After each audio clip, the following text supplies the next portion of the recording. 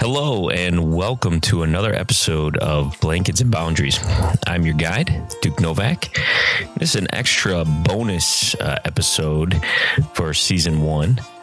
And it's a very exciting and special episode, and I'm very excited to bring this to you. I had the opportunity of interviewing Kaylin Torres. And Kaylin is a young lady who I got to meet this year, beginning of the year. She started working at the high school that I work at, and she joined the security team at the high school. And I'd learned that before I'd started working at the high school, Kaylin was a student there, and she was actually a part of the program that I currently am a social worker for, and it's called the Strive program, where I get to work with students who are just awesome, talented, wonderful students, have some emotional challenges and some behavioral challenges. And Kaylin was a part of this program before I'd gotten there.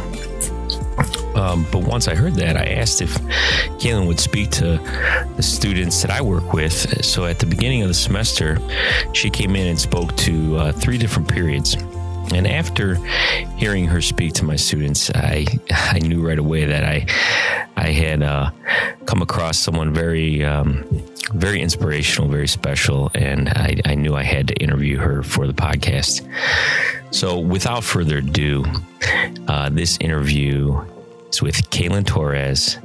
So let's begin. Okay, thank you for having me. It's definitely a pleasure to be here and kind of share what I went through. That's exactly what I hope to do in this world. Gonna give back and kind of let kids know who may be feeling like they're the only one in the world. Like, just be able to look at them and be like, hey, I've absolutely been there. I understand what you're going through, what you're feeling, and it gets so much better. And here's how I did it. Awesome. So I guess just start kind of like family origin. Not the typical happy family being brought into the world. My parents knew each other for a very short time. And I was 100% actually an accident, born on April Fool's Day. So my parents, my mom had pretty lengthy history of mental illness. And my father was a severe, aggressive, and abusive alcoholic. So that's kind of where I started. I think my earliest memories kind of range about 8 years old is when my dad left, and my mom became a single mom, and her mental health issues kind of started rapidly taking over my life and my childhood and kind of became the normal to me. I started acting out a lot in school. We just had, I would say the best way to describe home was chaos, very aggressive, angry chaos. And that's kind of the world I lived in. And for a young mind, you don't really realize that it's not like that everywhere else. You think that that is just the way that life is. So pretty inconsistent, would you say, never knowing kind of what kind of home Correct. You were going to walk into? Correct. Because I mean, there could be one day out of months that was a good, normal day where I felt seen. I think that was something that I struggled with a lot as a kid, is that I almost felt invisible, like drowned out into the background of my parents' issues. And you don't even realize what it does to you when you're in that mindset until you're looking back and you're like, wow, like I really didn't think that I was loved or had a purpose or, belonged where you just feel like such a misfit in your own life, and feeling like that in a preteen age or, 8, 15, wherever you are in your adolescence can just be so emotionally consuming. It's hard to react and kind of live your life stably at school or any other, any other setting. Right. It was hard. But that kind of, brought me into going into middle school. And now that I'm in school and studying what I'm studying, which I want to be a police officer, so I'm taking a lot of sociology, psychology, social labeling theory, huge one. Yeah. And that's something that I actually look back on and see a lot in myself as a kid. And I see a lot in the kids here at the high school. Can you explain that a little bit? Yeah. Sure. So from home, I was told, I was called names, torn apart verbally by my own mother. So graphically, I was told that I just wanted attention. I did start looking for attention as far as just getting it in any way that I could, even negative attention, but I was called names. When I started, liking boys, it was, you're a slut, you're, stuff like that. So when you're filling a sponge with dirty water, yeah, that's what it's going to fill with. It's not going to bring itself out and somehow have clean water. And so it's much like a child's mind. I truly believed those things about myself for a very long time. So then that starts leaking into your school life. So then you have other kids reinforcing those beliefs that you were told at home. And now you're not seeking any refuge, either place that you are the majority of your time. Yeah. So rolling into that, I did end up getting pregnant at a very young age. I kind of became what everyone was telling me, well, she's a troublemaker, started getting arrested because, well, if that's what they think of me, why should I try to be anything else? Yeah. Why should I, I get nothing out of doing good. So why not just do what I want? And yeah, it's the same response, which I think is huge, which this is a side note, but I think anyone who works in a school should 100% know this. And it is, there are so many kids that come into the building and they are the troublemakers and they're disrespectful and they are the kids that, you kind of grit your jaw and you're like, ooh, that was so rude. And it's frustrating. But those are the kids that need to know the most when you walk in. I don't care who you are, what you've done. Every day is a new day. You'll walk in this building and I will 100% look at you in your eyes and tell you, I am so glad to see you here today. Because there are so many kids that go home and they've never been told that. It's kind of interesting how you said, like, you didn't even feel seen. Yes. So it sounds like these kids probably feel that same way. Exactly. Yeah. Yeah. I mean, they're, parents, not all parents, obviously, but there are certain parents that they get engulfed in their own lives and their own problems, and they don't even realize the way that it can be so destructive to their children.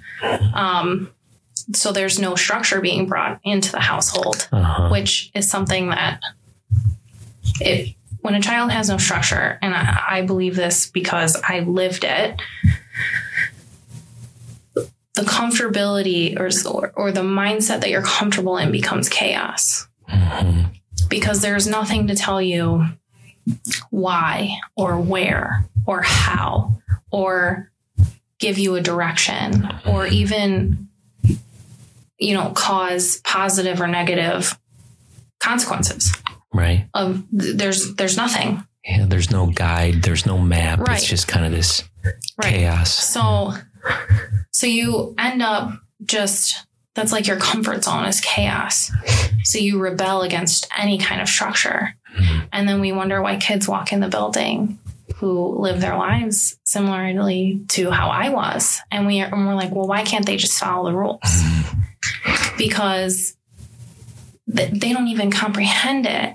Because at home, it doesn't matter. They are at home far more than they are at school. Mm-hmm. In a single school day, we cannot make their brain completely comprehend essentially rules and structure. But what we can do is we can say, hey, I'm so happy to see you here today. You are welcome. You are seen. What can I help you with today? How can we take small baby steps to get you to progress in a direction that's going to be beneficial to you? And that's essentially what a school environment is. It's educational, but we're providing the lack of structure, the lack of nurture that a lot of kids don't have at home. And I think that that's something that needs to be talked about more. It's, this podcast is called Blankets and Boundaries, and it's just exactly what you said, that nurturing, but also that structure. That kids kind of depend on both of these things in their lives. Yeah. And so I actually ended up legally being emancipated at 16 years old. I had my son. My mom wasn't in a position to take care of me. She was actually hospitalized when I was pregnant. And so I was sleeping on an air mattress in a storage room of my grandparents' house. Wow. I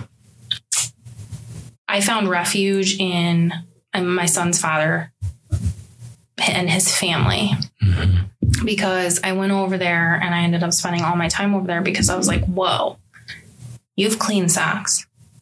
Like you open your drawers and there's clean socks in there. Whoa. Which it blows my mind now to think about the fact that that was a luxury to me when I was growing up, was just something as simple as a cleaned outfit that smelled like, fabric softener. Yeah. Or coming home to a meal, or coming home to your mom giving you like a big hug, or, have you eaten today? Are you sleeping well?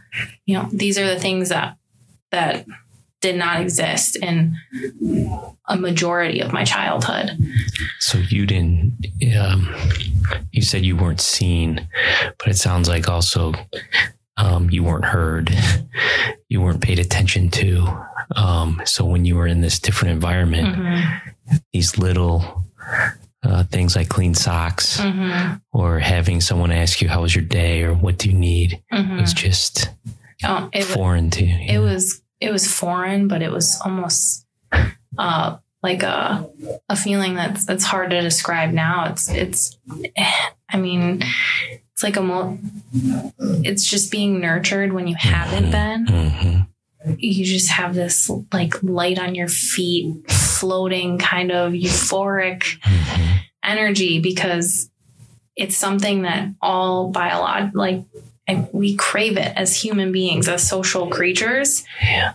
And having the absence of it is just, you see it, you can tell in kids and even adults who haven't healed from that, as from their childhood. Certainly.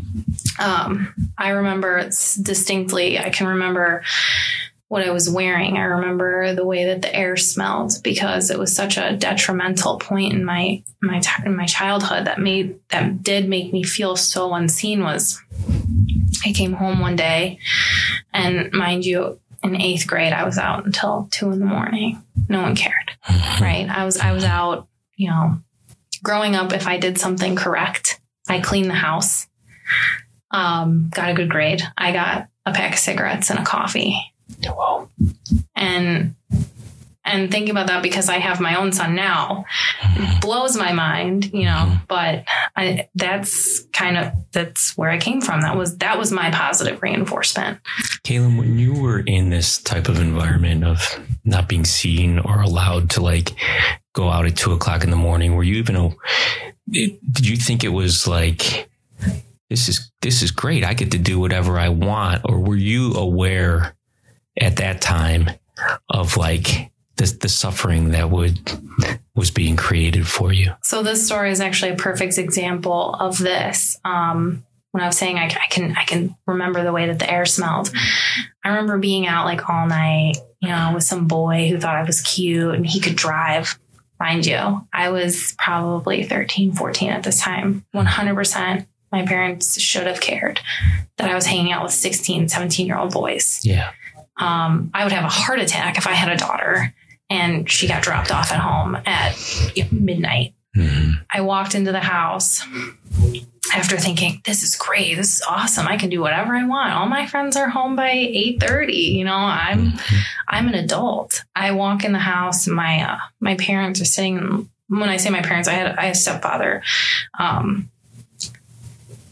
You know, it's kind of a story in itself, but he did the best he could. You know, he had never had kids, didn't know what he was kind of coming into, and he was coming into an already established child with no boundaries and structure. So you can imagine how that was hard for him. And my mom didn't want to fight me, so she would fight him to not fight me on whatever I wanted to do. But I walked in and I remember they were screaming at each other. And they were sitting, one was in the kitchen, one was in the living room. In the house I grew up in, there's like a dining area and then an area to walk towards the hallway where my bedroom was. So one was on each side of me.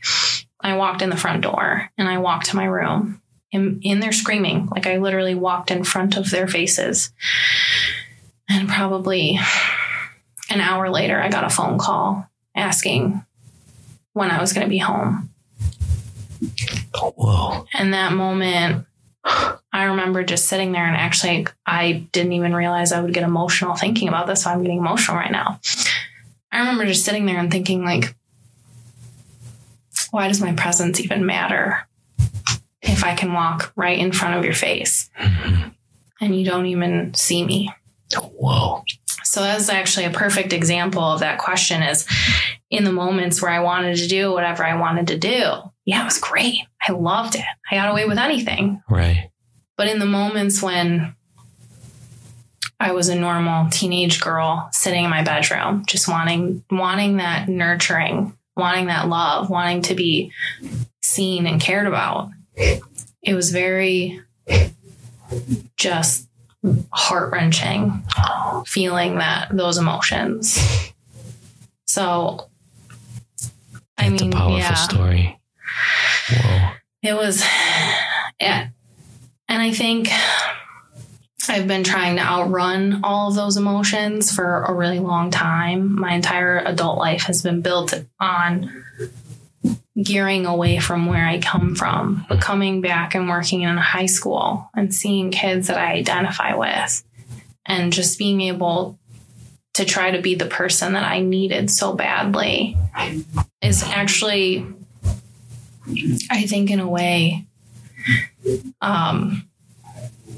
rectifying some of it in my mind, because I had, a couple of students tell me that they don't trust anyone except for me, or that they know that I understand them, or they, they'll talk to me when they refuse to talk to anyone else. I feel like everything I went through was for a purpose, because now I'm in a position to give back to kids who feel that exact same way. But to piggyback off of that, I had phenomenal teachers who saw me. And I mean, still to this day, I have one teacher in particular. She was like a second mom to me. Do you want to speak a little about your high school? And because you dropped out, correct? I did. Okay. I did. So as much nurturing as I was offered with my son's family, it was a completely different culture. They were from an area in Mexico that they're extremely hard workers, all about family, just phenomenal people. Have really taught me what love and forgiveness is. But education was not something that was a big deal to them, because they came here with nothing. They built everything off their back with just hard work. So I was so far behind at that point in school, because it was never made a priority. My grades never mattered to my parents. That by the time I went on maternity leave with my son, I I didn't pass anything while I was on maternity leave, even though I was being tutored, because I didn't even have the knowledge to continue with my education, because I had been issued 3 truancy tickets. I had gotten suspended quite a few times. Like, I didn't have to go to school if I didn't want to go to school. My mom wouldn't fight me. I just wouldn't show up, and it didn't matter. So after I had my son and he was born with a seizure disorder, I continued missing school because I was constantly in the doctor's office with him, constantly, you know, doing something medically related, that it became just so, like, the idea of graduating was like a figment fantasy that people made up. That's kind of how I viewed it. And how old were you at this time? I had just turned 17. Okay. So I was old enough to legally drop out, and that's exactly what I did, because I was like, you know, whatever, it doesn't matter. Well, if you have fast forward like a year, I was working 2 minimum wage jobs to try to take care of my family. Still kind of mixed in with this cycle that I had been born into family wise. You know, I smoked cigarettes all the time, didn't care about my health, just was raising this kid, never really saw a bigger picture for myself. And I remember sitting there one day, actually, I worked at a car wash, and I worked at a retail store. So I'd get off of a 10-hour shift at this car wash, and then I'd go work 5 hours and close a retail store at the mall. Wow. And I still was not making my bills and I remember trying to find a job that paid more money, but they all wanted a GED or a high school diploma. And I remember sitting there one day, and on my break at work, actually, I called my old counselor, who became the dean. And I called him, and, you know, he had watched me go through my progression of getting in trouble and all the stuff. And that conversation with him was like, it was like almost none of the stuff that I did mattered. Like, he just saw, like, Kaylin. He was like, Kaylin, let me tell you something. Don't even think about it. I remember he was like so insistent. He was like, I don't want you to go home and think about it. I don't want you to sit and take a couple days. He said, come in first thing tomorrow morning. I was like, oh, my job, this and that. He's like, we'll figure it out. Come in first thing tomorrow morning. You're going to re-enroll and you're going to graduate. And the rest we will figure out. We'll figure it out. Cool. And I think that's like one phrase that is maybe not given the credit that it deserves, is we'll figure it out. Because to someone like me, that means that I'm not alone. You mean that there's other people who want to help me, even in my own personal circumstances, figure out how to make this happen, how to reach the next step. And that continues to be such an important phrase that I use, you know, paying it forward to other people that I can help. Like, we'll figure it out. Like, I'm not going to just tell you this is what you should do and be like, okay, have fun figuring it out. You know, Together we will figure it out. So I came back to that teacher that was, you know, kind of like a second mom to me. She just gave me like the biggest hug. She always had the best hugs. I remember, it's funny because the first time I ever met her, I actually argued with her for probably a solid hour. Because then back then we had block schedule, and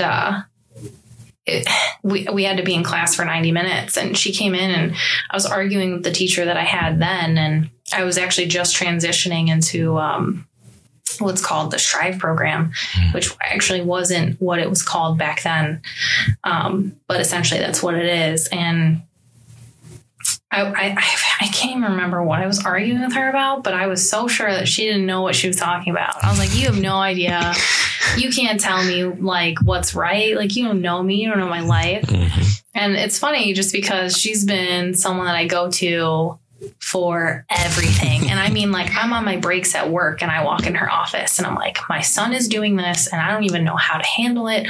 What do I do? And like, I go to her to ask her parenting advice, advice for professional relationships, advice for friendships, advice for family relationship. Like, she is such a strong, successful, brilliant, caring woman that I think, I thank God that I had someone like that along my way to push me and be like, hey, I care about you, but you're also going to respect me and respect the structure of this educational facility. That's right. And I kind of sat there and like, at first I kind of like rebelled against it, but it was almost like that relationship that was built, my attitude didn't matter, because when it came to her and I knew she cared and I trusted her.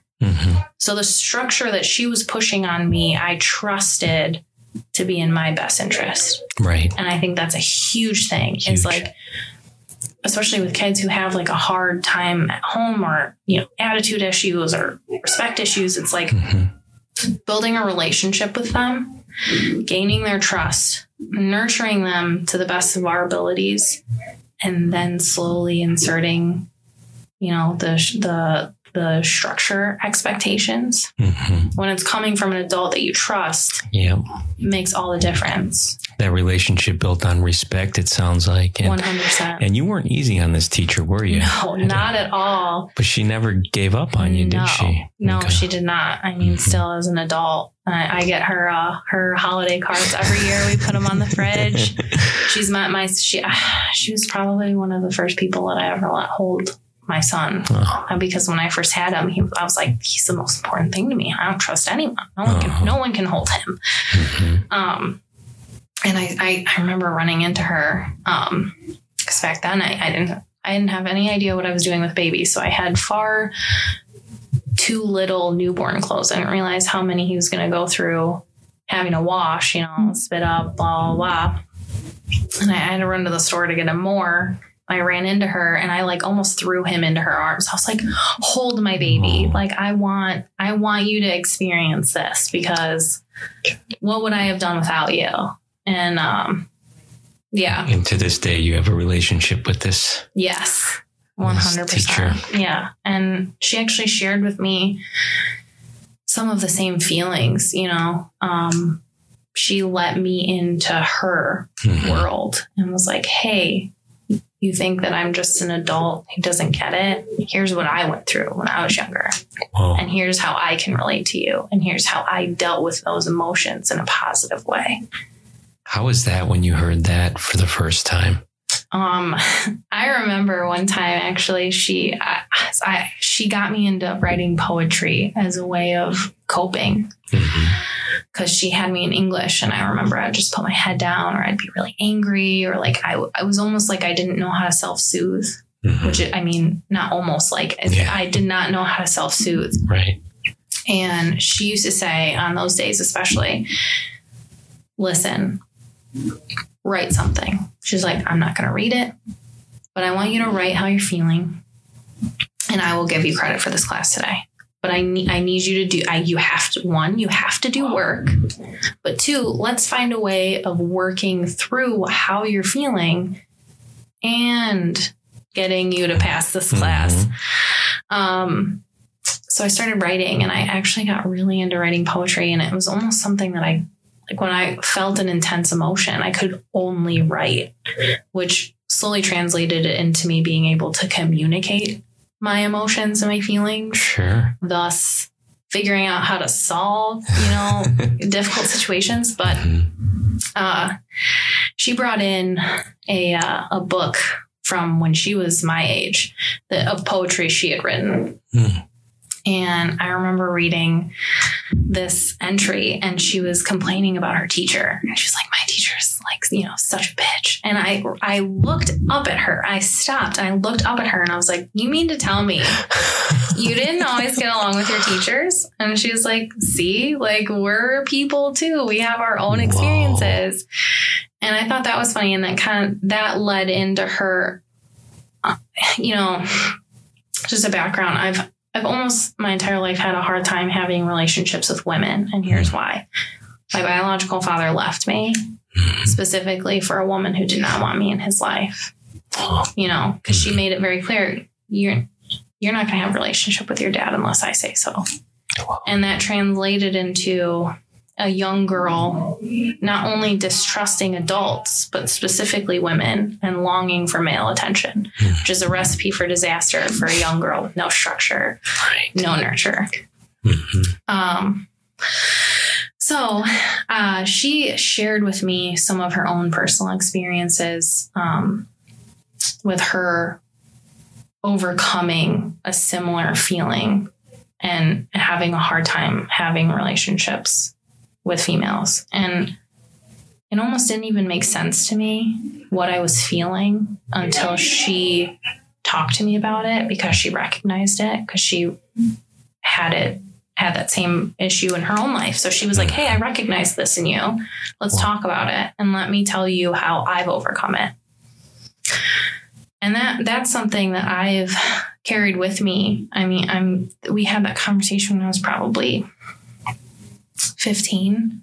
I'm 25. So 10 years later, I still recognize that and can catch it in myself and kind of be like, you know what? This is something stemming from your childhood. I do not put this on other people. It is my responsibility to catch those things and kind of work them out within myself and with trusted people that I can talk to, versus, and that's where like jealousy or unnecessary rudeness or sassy kind of like translates onto other people. It's like kind of like the saying, if you don't heal your wound, you'll bleed on people who didn't cut you. Kind of that kind of hurt people. Yes. Yes. So just being able to have staff members who I think some would say that they went too far above and beyond.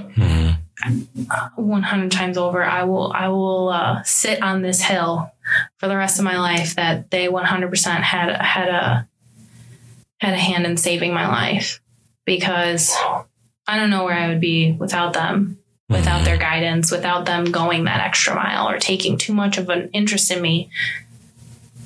I wouldn't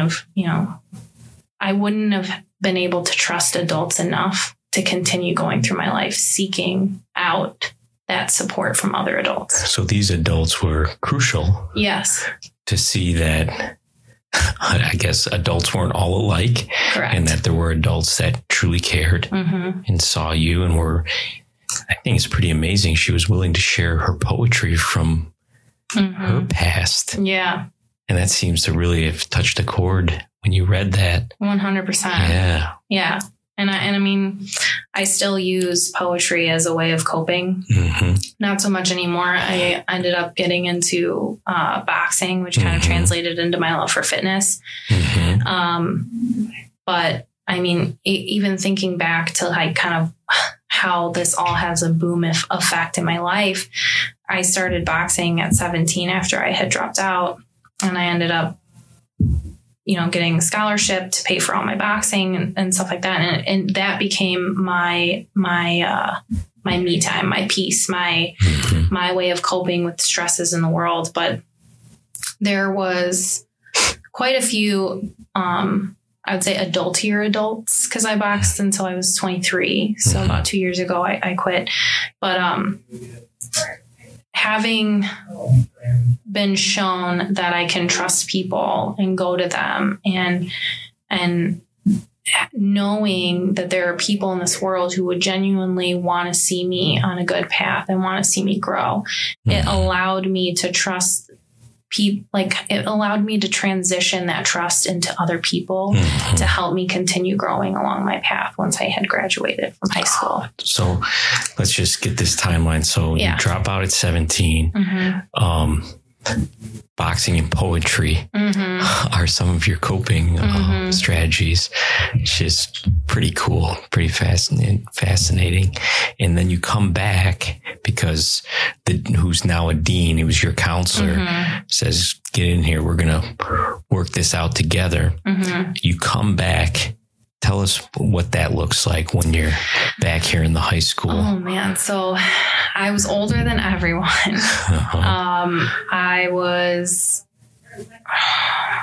I had just turned 19 when I came back. Or I want to say I was 18. I was about to turn 19.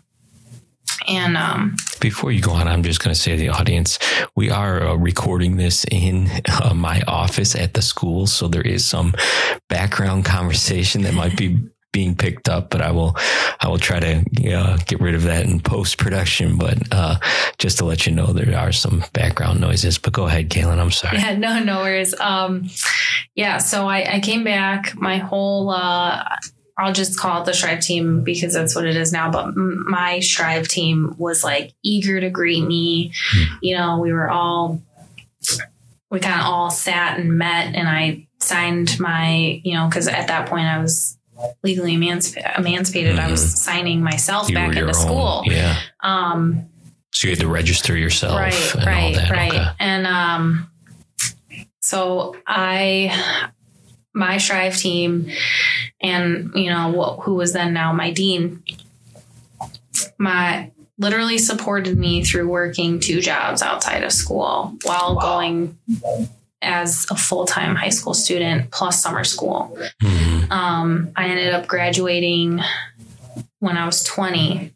And that teacher who was like second mom to me was in the crowd, came to the graduation, her. And then I often referred to him as like a father figure to me because he was one of the Strive teachers. And he kind of gave me all the dad talks that I needed and the, just general stuff that you need to hear from a positive male role model, even when you need to kind of get like verbally kicked in the butt, like, hey, quit. This is what you're doing with that behavior. And this is what you want to accomplish. And that doesn't work together. Right. Was this one of the first males that you knew or that you could trust, or?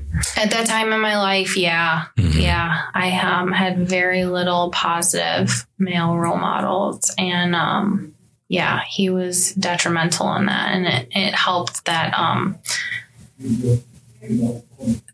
my second mom, I'll just call her my second mom because I don't want to disclose who she is without her information, her permission. But they were really close. They were like best friends. So their ability to work together and like kind of be on the same page with me was almost like a pseudo, like I had legitimately was gifted a family that I had essentially always wanted, just in more of like a professional school setting. Whoa. So it was my escape was to come to school. This was like the best part of your day. This is where your family was. Yeah. Was the school building. I think, one thing that I think I see a lot in, I don't want to say like staff members. I 100% know that they don't purposely do this, but I think that if I could tell them anything that would help them understand kids coming from backgrounds that I came from, is that all of the enjoying what you put into your students, especially kids who come from backgrounds like mine, will come later. But it's a long road. It can be rough at times. You have to come into it with a mindset that every single day is a new day. And remember that a lot of times these kids are products of their environments, not here to specifically make your day hard. Because I can promise you 9.5 times out of 10, they're going to go home. They're not even going to remember what happened in their school day because they're facing a whole other set of issues when they leave this building. It's interesting that you said school became like a safe place for you. Right. But it was not without a lot of fight from me. For sure. It took a long time to build that trust. It took a while, and me making a lot of my own mistakes to understand that I could trust these people. Oh man. Yeah. So, and I think that's something that I try to keep in mind. One of the current Strive staff members actually gave me a really great piece of advice, because I said, how do you maintain this balance of going that extra mile when kids need it, but maintaining your boundaries. So how do you care, but like maintain your boundary as a staff member and kind of don't let those lines blur? And she said, you know, I can give a kid 110% of my effort, but I can only give that kid what that kid is willing to give me in return, because I cannot do everything. You can lead a horse to water. You can't make them drink. Yeah. You can return what they give, but you cannot give enough for both. And that resonated with me. And I think that's exactly what, you know, my teachers pulled off. Was a perfect example. Is they were there for me every single day, but they were 100% made me accountable for what happened. Not only the bad consequences, but the good consequences. And they reinforced the good. Yeah. And we're like, look at what you're capable of. You know, stop messing around. Look at what you're capable of. Had you ever received any attention for being good or no, recognizing your strengths? No. And like I said, you know, positive reinforcement at home was a cup of coffee and a pack of cigarettes. Yeah, right. So, I mean, in reality, you can't be like, that's not really an accomplishment. That's not a reinforcement of an accomplishment. As much as I was like, yeah, cool, my parents buy me cigarettes, you know, like whatever. That's not something that at the end of the day feels good inside of you. Like the smell of clean socks. Right. Exactly. Yeah. So, and I think as I've continued to grow as a person. So wait a sec. Did you graduate? I did. I graduated at 20 years old. I had both of my pseudo parents from school. They were there. They congratulated me. We kept in touch. We kept, you know, going out, you know, to lunch, or we'd meet for coffee once a year, or whatever, and kind of chit chat or send text messages and, you know, Happy Hanukkah, Merry Christmas, stuff like that. And it actually wasn't until probably I was a single mom for a while, and a lot of my focus was on paying the bills. So I wasn't really back in school or anything, but as my son's gotten older, I've thought a lot more about structure and how I want to raise him and what he needs. And I've found a way, again, with the support of my teachers who recommended me for this position that I'm in now in security, a way to chase my dreams and continue to grow myself and show my son what's possible, while being I like to think that I'm doing my best as a mom and giving him what he needs. So finding that balance between growing myself and giving him a positive role model, but also giving him the time and the structure and the nurturing and you know, everything in between, and that it is possible to do all of those things. Because I think for a long time growing up as a kid, you almost start to blame yourself for your parents not being able to be who you need them to be. And that can't be farther from the truth. Because that's what's impressed me about your story. It was like you could have easily gone that route, right? That victim route and that blaming route. But because of maybe some of these experiences with the adults in school, your own tenacity and your own strength inside, Thank you. You've chosen a different route than that. You've taken responsibility for yourself and for your life. And I always asked you this question, I think, in the talks when you spoke to our students. Your life was very chaotic, but you speak now of that you're a little bit different in terms of you like to keep your car clean, you're very organized, and that you depend on that structure that you've given yourself, really, in your life. I think that's a way of structurally nurturing myself as an adult. I've healed from those wounds as a kid, but I also have to remember that I still need them I still need those coping mechanisms in my life as an adult.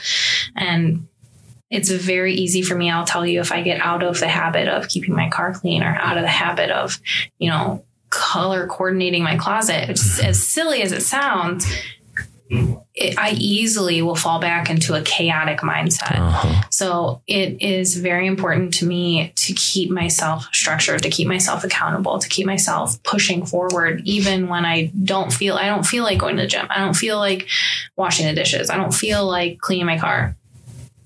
I will reap the consequences of that in my mental health if I do not do those things. And so I think that's a part of being an adult and holding yourself accountable, is finding out what works for you and how to maintain your clarity so that you can push forward and grow yourself and continue to wake up and be a better you every single day. You have to figure out what works. I hope everyone listened to that last little bit there, because that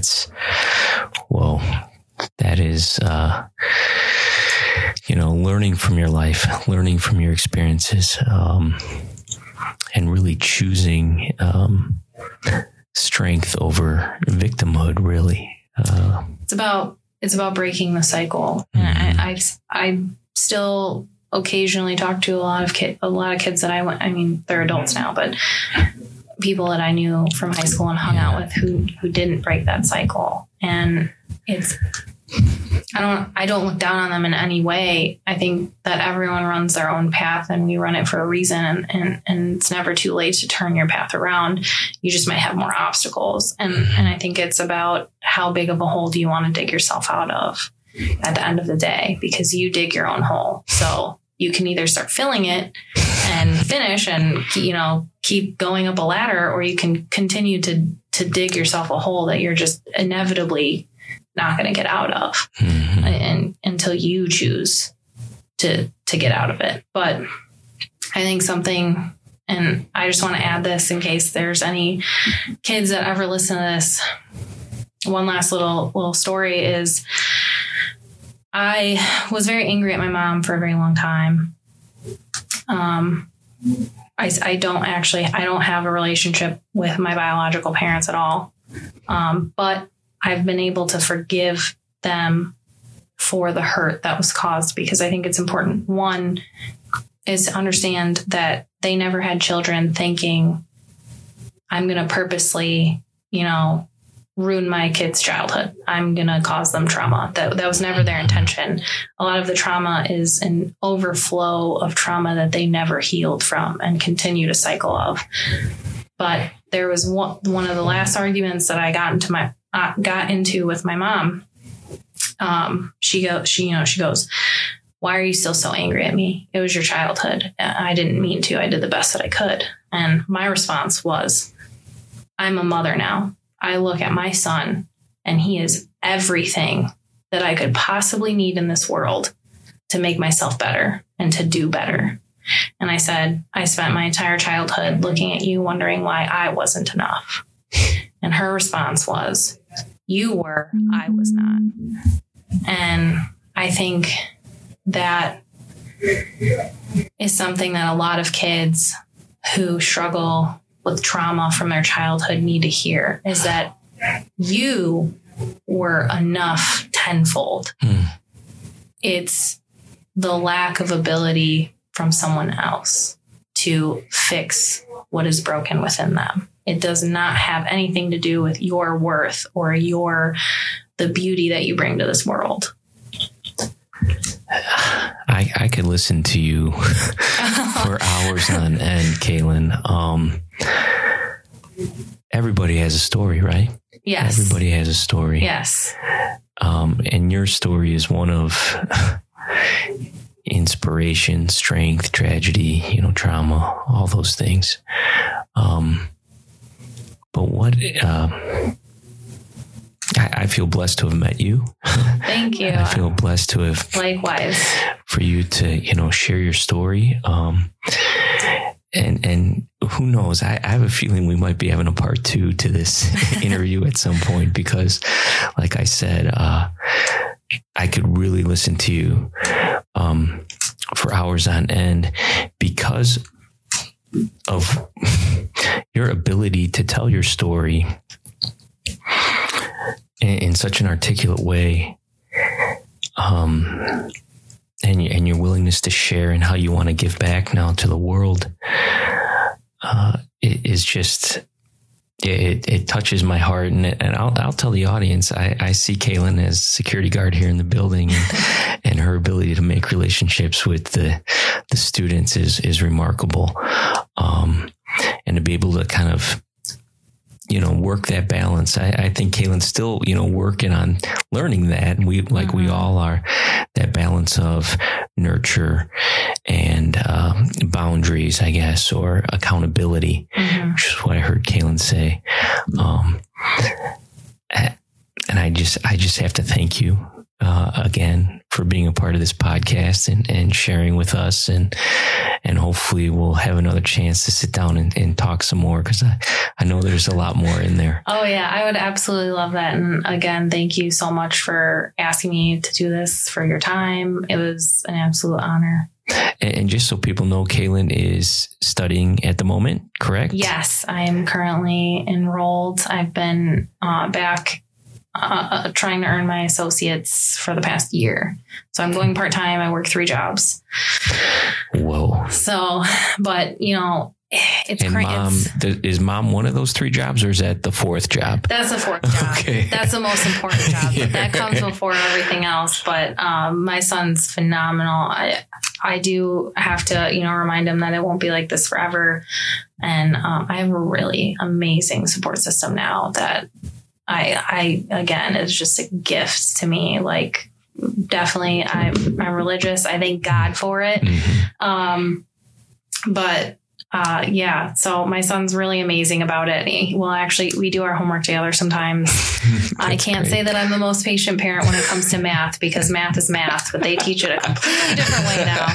You're not alone in that. I've heard that. No, but he's really great with understanding that, like, mommy's taking a test. Mommy has to do this. I do have to work, but I get off at this time, and we can 100% spend time doing this later. And he's like, oh, okay, that's fine. So I think the most important thing will be when he watches me graduate college, because I can tell him, hey, I graduated college through being a single mom and a teen mom. That's right. You can go to college. Yeah. So. Well, we talk on this podcast, and you mentioned it earlier, like that power of presence with kids, like giving them your attention, being there with them, listening to them, treating them as people. And I feel like you've learned that by not having that as a child yourself. Correct. And I think much like every parent, I still myself struggle, especially in the moment kind of things. In the moment, I'm washing dishes. I have to do laundry. I have 5 things on the computer that I have to check. I have to check emails. I have to submit this assignment. And my kid walks in and, can I tell you about this anime video that I watched on YouTube? And I'm sitting there, I'm like, no, I don't have the time for that. And then I'll come back to a moment and I'll be like, oh my gosh, as insignificant as those moments sound to us as adults with 17 billion things on our mind, those moments are the most significant to our kids. Yeah. And just catching yourself in those moments, I think I still work on it. I'm not a perfect parent at all, but I try to remember those, or like catch yourself in the moment and be like, you know what? What's 5 minutes of my evening? Yes, son, tell me about this anime that I have no idea what you're talking about, but I'm gonna listen with intention and active listening skills. So, and that makes all the difference. So, like I said, I could keep going on and on here. This is just awesome stuff. So, to the audience, look forward to part 2. And I just want to say thank you again. Thank you for having me. I appreciate it. All right. Thank you, Kaylin. All right.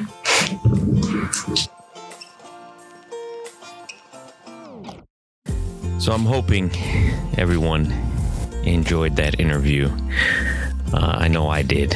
And like I said in the interview, I'm looking to interview her again for a part 2 type of episode for season 2. And feel free to play this interview over again and really listen to the wisdom that comes through when Kaylin speaks, based on her experiences and what she has learned. Have a happy holiday, everybody.